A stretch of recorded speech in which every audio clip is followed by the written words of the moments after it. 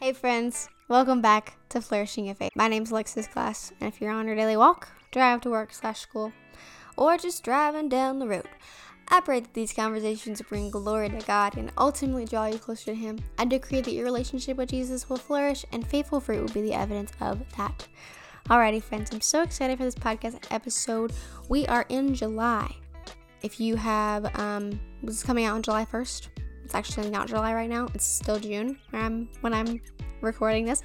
But we are in July whenever we post this. So happy July, friends. I just pray that this new month is just full of wonderful things. And actually, we are into the last half of the year, last 6 months of the year. So I'm just excited for this new thing coming along, new doors to be open for you guys, and new things that we can be obedient in, and just all these things. So I'm just so thankful for the new month. So Lord, I thank you for this new month. I thank you for just this podcast and just what you're going to do in this podcast episode and what you're going to do in the people that are listening and watching's life. God, I pray that you would just expose the enemy and bring life and light into the situation and people's life, and help them to ultimately just draw nigh to you, and let this podcast episode just be something that will encourage them in their life and in their word and in your word, God. In Jesus' name, amen. Alrighty, friends. So I talked about stuff on my Tuesday lives this week, and I really wanted to expound on it more on the podcast episode. I really I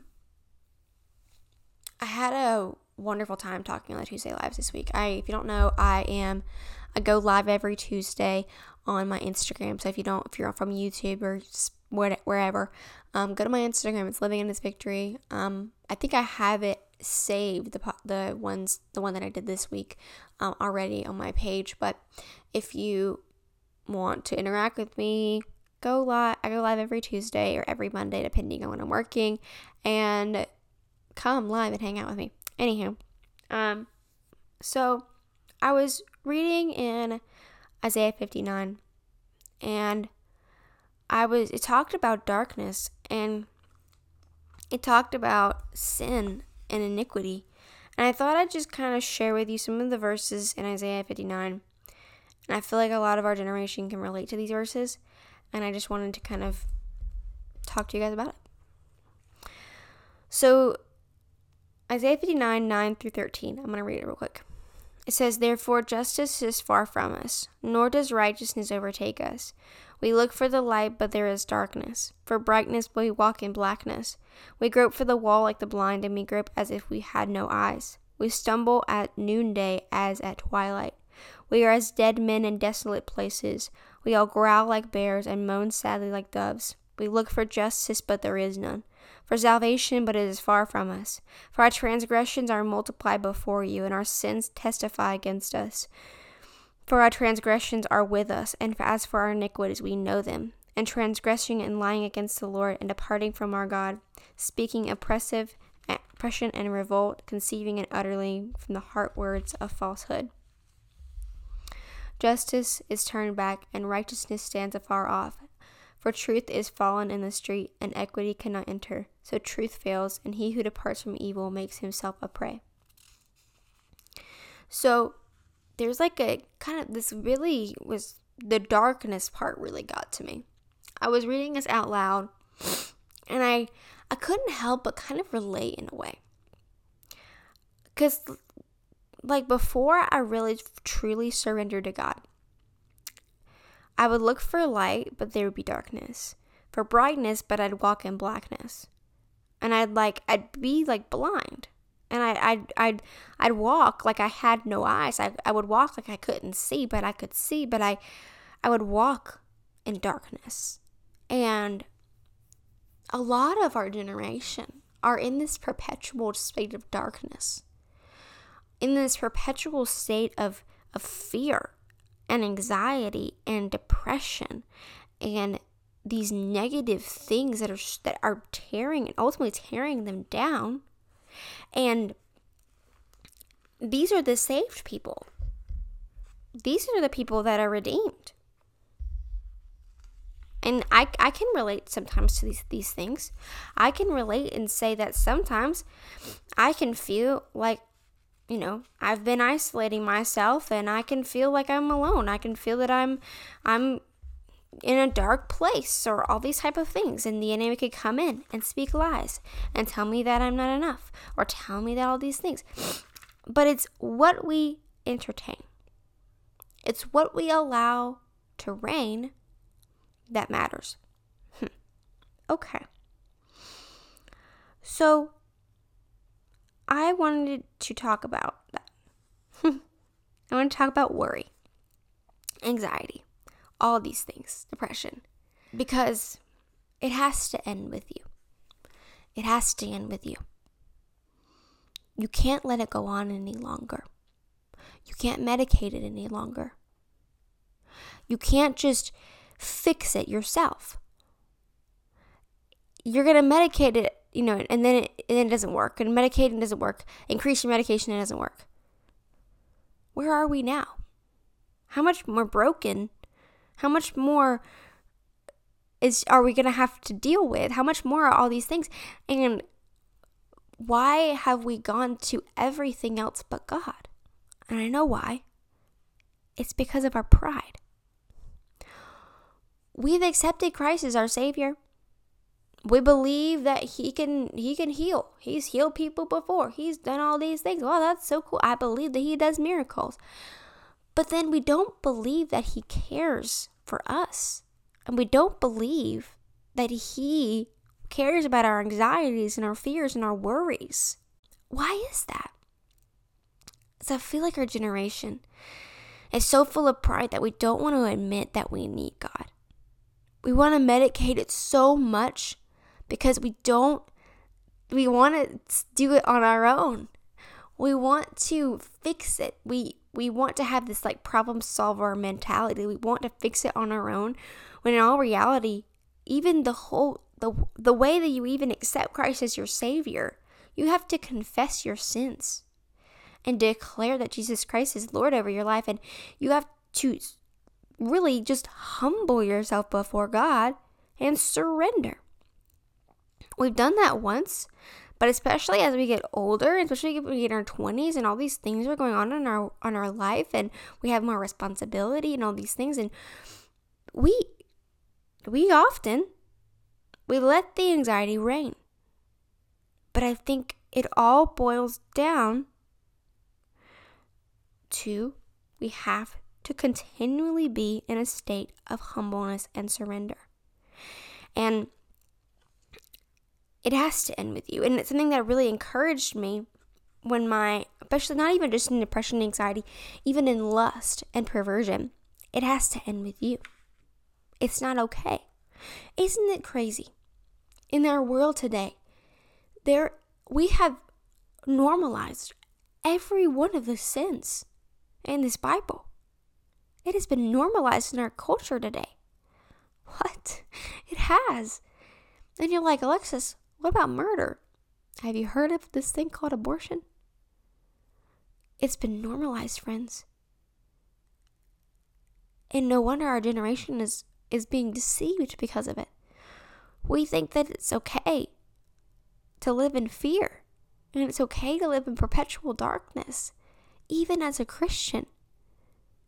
When you have the authority to tell the devil to flee from you, you have that authority through the Jesus Christ as your Savior. You have that authority to tell the devil to flee from you, to take those thoughts captive, and to humble yourself before God. But we are too prideful that we can do it on our own. We can do it. I can deal with this.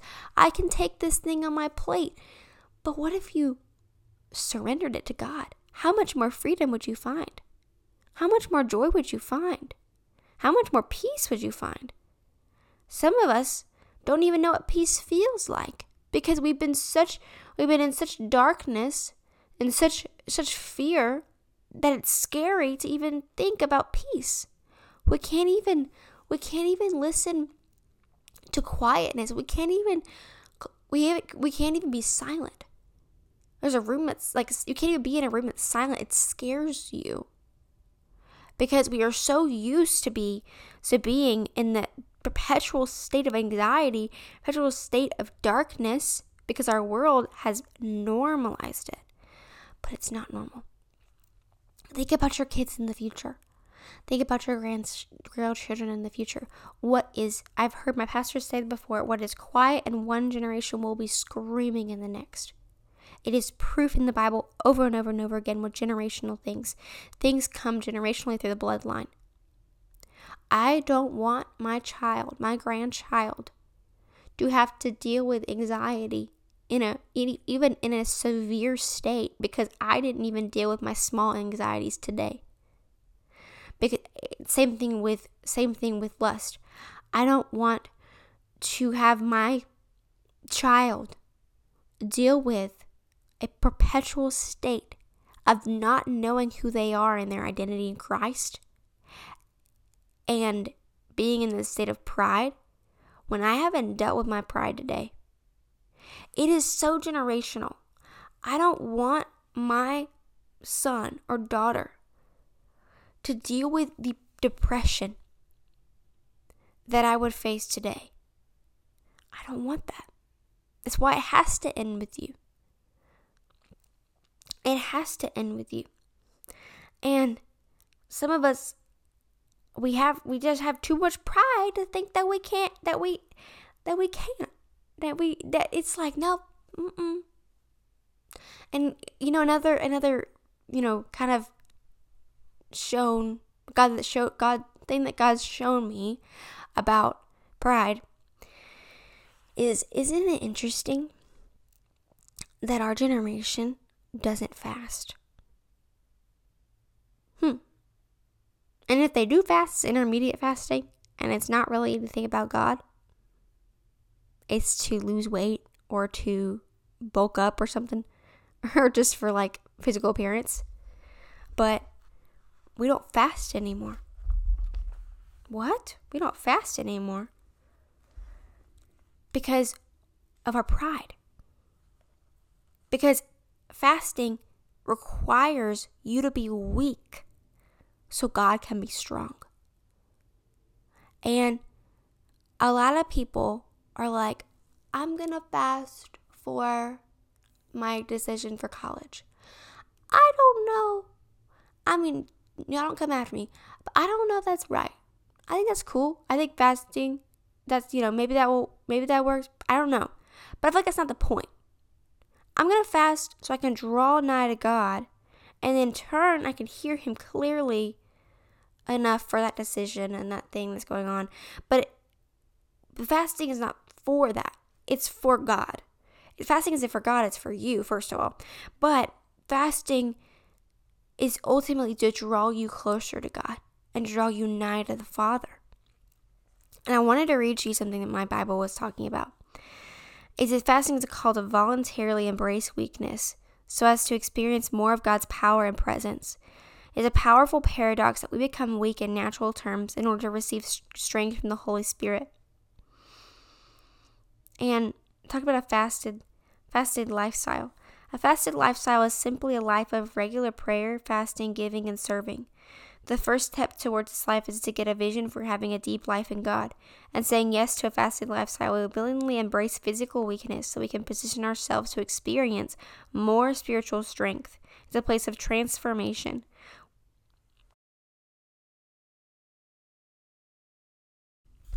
In Matthew 6, when it talks about how don't be fasting, don't let people know that you're fasting. Don't be like, oh, I'm fasting, But our world nowadays, we don't fast. But let me tell you the power of fasting. It surrenders you to God. It makes you less and God more. And that's why it's so powerful to fast. It's so powerful to fast. That's why fasting, it gets rid of that anxiety, because you have to fully rely on God.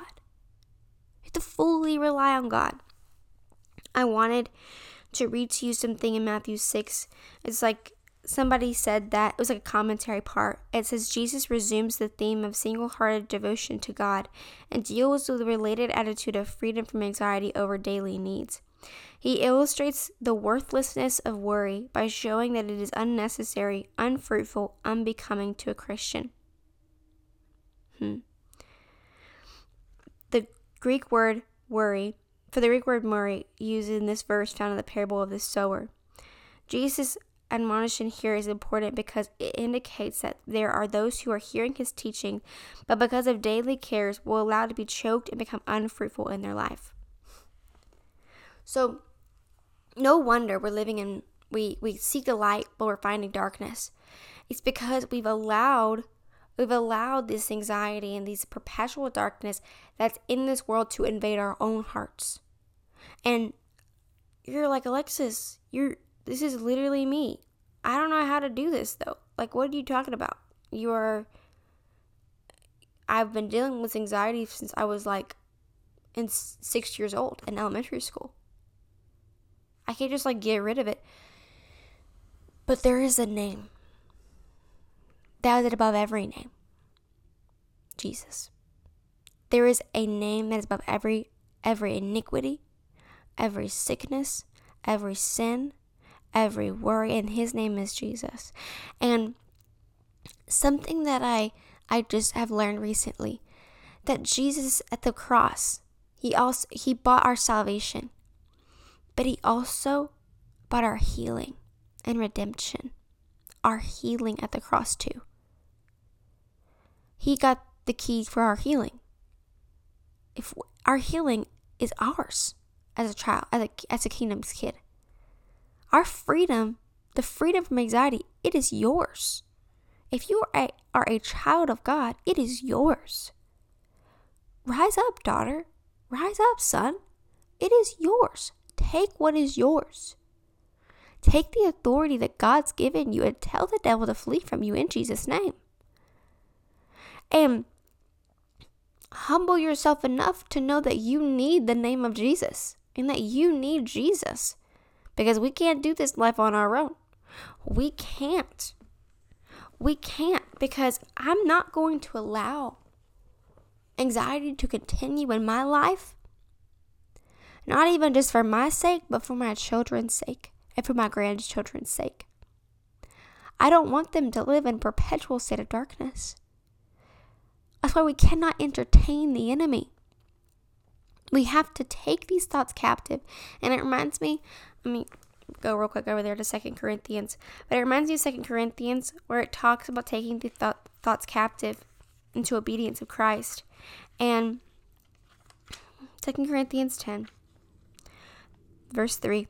For though we walk in the flesh, we do not war according to the flesh. For the weapons of our warfare are not carnal, but mighty in God for pulling down strongholds, casting down arguments, and every high thing that exalts itself against the knowledge of God, bringing every thought into captivity to the obedience of Christ. So we need to cast down arguments and every high thing that exalts itself against the knowledge of God. How do we do that? It's daily taking every thought into captivity. Because the enemy is going to scream in your ear, especially as we get closer and closer and closer to Jesus coming back.